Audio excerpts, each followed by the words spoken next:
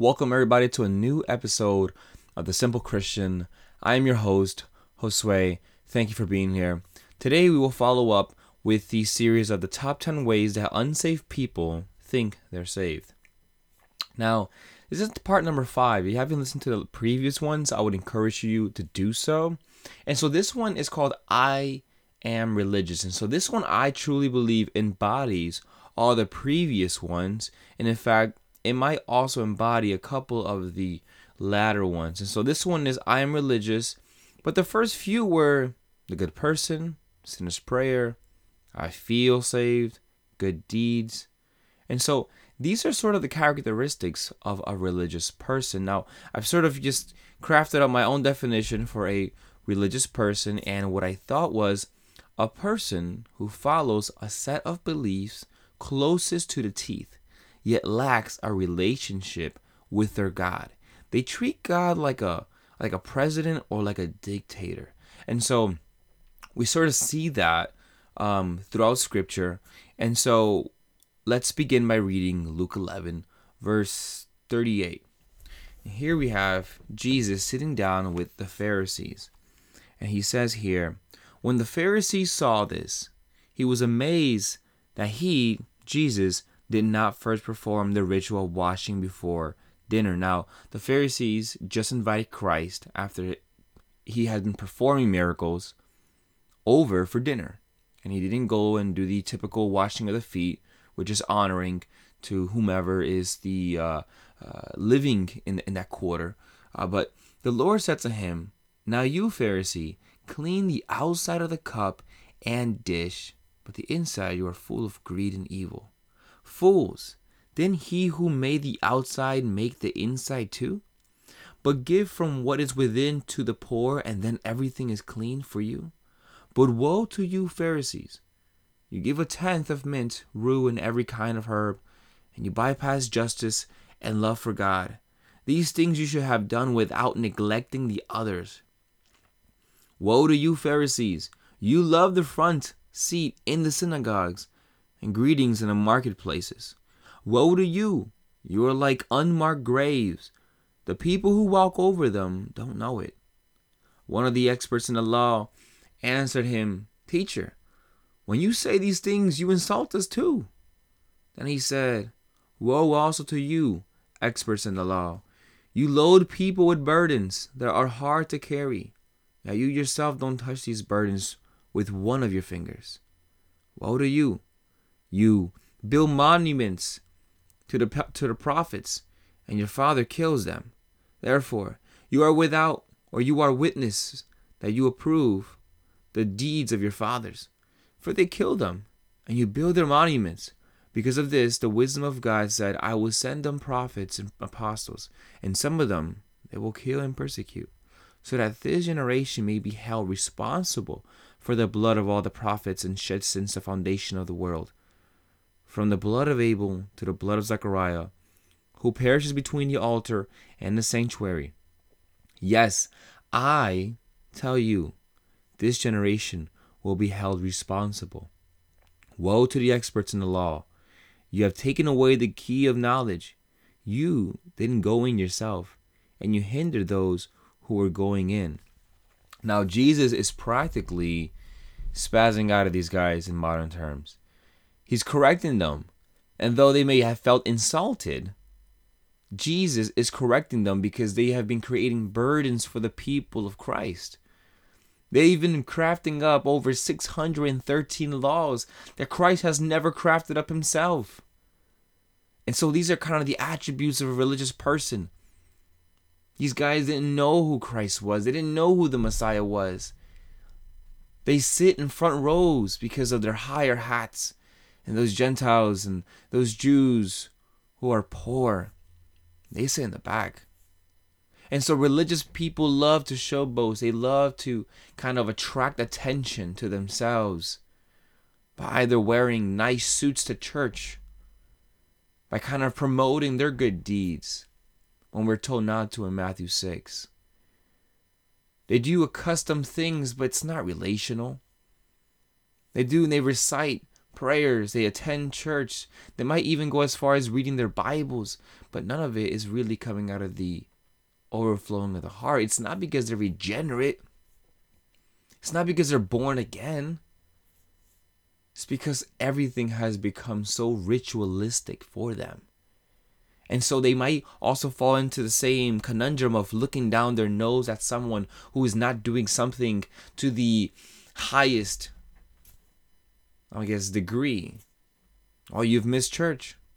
Hey, you ain't reading your Bible. Hey, you didn't do certain good deeds. You're not reciting certain prayers. And so religious attitudes can embody ungodly characteristics. And we're talking pride, work-based righteousness, looking down your nose on others. None of this, by any means of the stretch, is near or close to what Christ says. Is love thy neighbor. I oppose the proud. Extend grace to people. Don't look down on nobody. Our works are filthy rags to God. Without faith and trust in Jesus, us trying to work our way to heaven is just ludicrous to even think that. It's counterfeit Christianity by trying to gain your salvation by works. By assuming that yes, Christ died on the cross, but somehow I have to make up for whatever he lacked, which was nothing. I'm going to attend church or go outside and do missionary work. And these are all great things. I'm not saying they're bad things. What I'm saying is, what's the intent behind them? Are you trying to earn something? Are you trying to gain something from doing these things? Or are you ultimately trying to please God through faith by doing good works? And if you're in the last one, then that's correct. But the ones prior are just wrong. Because there's no way to please God without faith. And if you're trying to somehow win God's favor by doing works, then you're already in the wrong thinking. Humility and servitude is a beautiful thing. When someone says, I am religious, you wonder whether they're trying to take a higher platitude, trying to take a higher platform and say, hey, well, I'm up here, you're down there. See, in Philippians, Jesus says that he descended down to us and he took no glory from himself. He gave up his sort of Godhead while he was down here with us. If I can flip to that.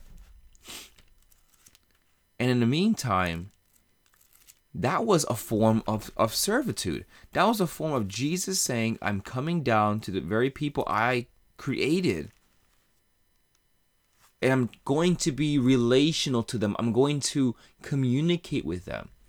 I'm not going to abandon them like a lot of false religions believe that their God would do. That somehow man has to exalt himself or try to gain exaltation so he can one day become like God, or he can somehow say, I've earned my way. No, the God of Scripture says, I will descend down to my people. He's the only God who has ever done that in history. Every religion, man has to somehow walk the stairway to heaven, while in Christianity, Jesus takes every step down to us.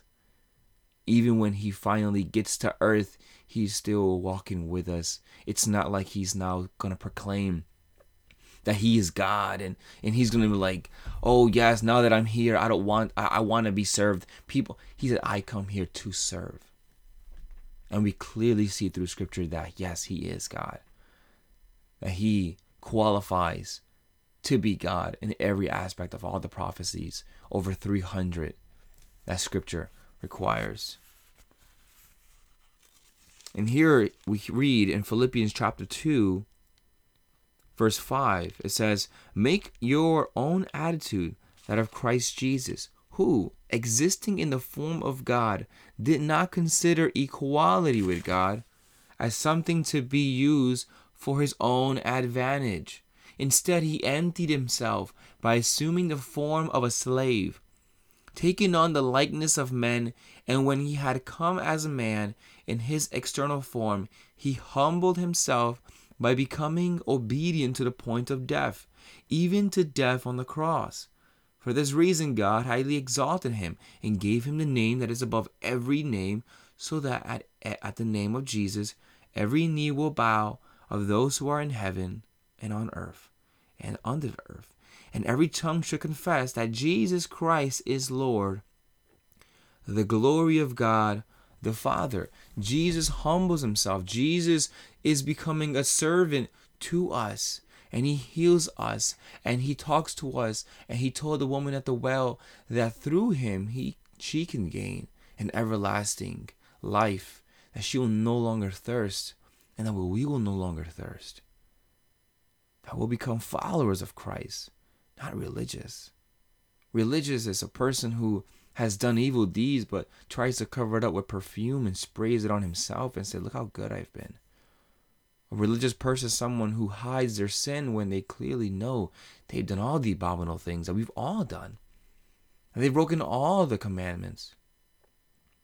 Now, I'm not so sure about those who may have a religious external appearance, but they are also people of faith, right? I don't want to like paintbrush all religious people the same.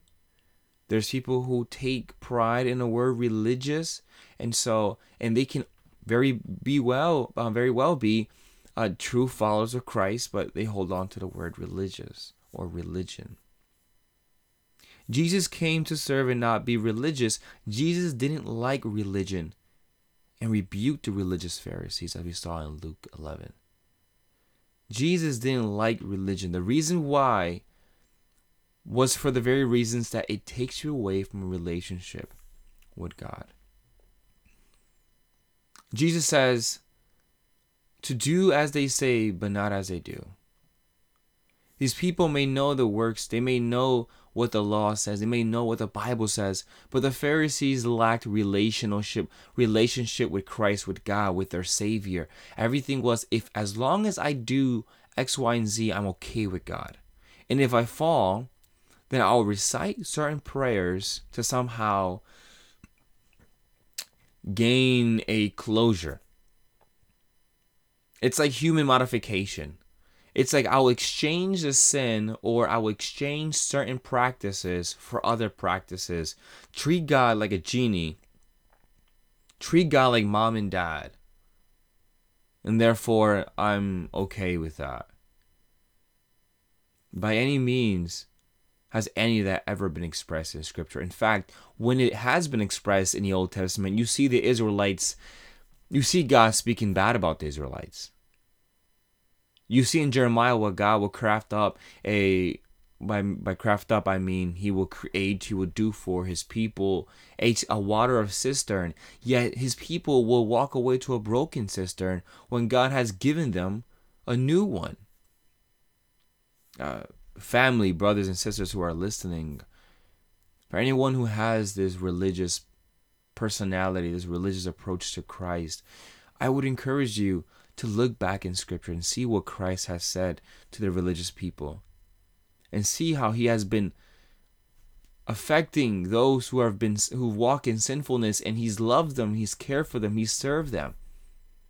He did not bash them, he did not look down his nose. If anyone in the world was able to look down their nose, Jesus would have been the person who was overly qualified to do so, and yet he didn't do it. Jesus also heals a man's withered hand. I don't know what the word withered means, but let's just assume that withered means broken or fractured in today's modern term. Also, think of it in this fashion. A religious person is like that one worker you work with who doesn't really talk to anybody. You might know who I'm talking about. It's that one person. He does everything right, but he doesn't speak to anybody. And you don't really enjoy your work life as much with this person. But he does everything right? You don't have to worry about getting in trouble. You don't have to worry about doing X, Y, and Z because he's always there. But he doesn't communicate. Or we can talk about someone who's non-religious, who is very loving, who's very caring, who's very expressive, may not do everything right. You can deal with it though. And so that's a way to kind of look at someone who's religious to someone who is walking in faith in Christ. Christ is not looking for someone to do everything right because Christ has already done that. He's looking for a people who is relational to him, a people who will call on him and talk with him and communicate with him, not just on a religious basis. It's not just I said my prayers before food, or I said it after, or I pray before I slept. And so now I know I'm secure, I'm perfectly cool. Hey, I've sinned, but I'm saying certain Hail Marys or certain set of recitation. That's not what God's looking for, because then you no longer become a people of God's own heart. You become robots. We become people with stale, darkened hearts. And God doesn't want that. And so I leave you guys with this as my final thought. Religion or religious expressions don't save.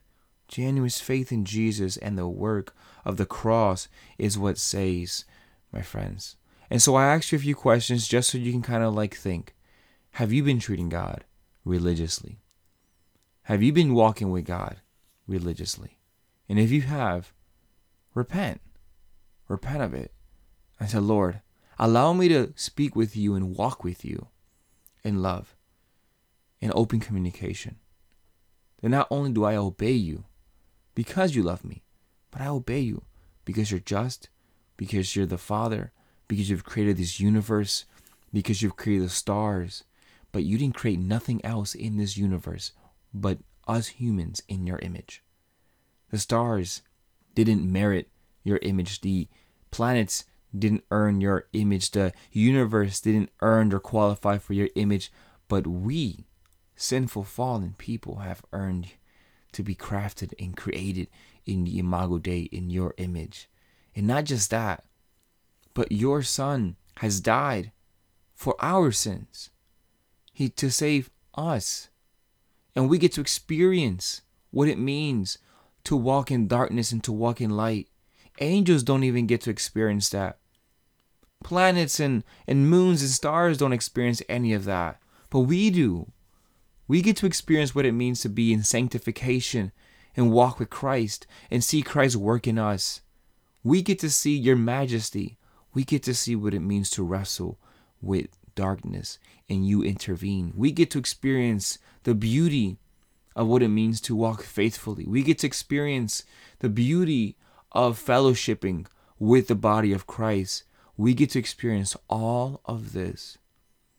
But many want to exchange this for religious experience. And it's counterfeit. It's not true Christianity. It's not a true walk with Christ. So I leave you guys with that. I thank you guys for stepping in. I thank you guys for listening in. I'd love to hear you guys' feedback. If you can please rate and comment this, my podcast on the Apple Podcast, or maybe give it a like on Anchor app. I would highly appreciate that. And share it with your family and sisters and brothers and Facebook. The only way I would be noticed, or it would just give me of a higher platform. It's just the way podcast works. May the grace and the peace of the Holy Spirit guide every single one of you guys. God bless.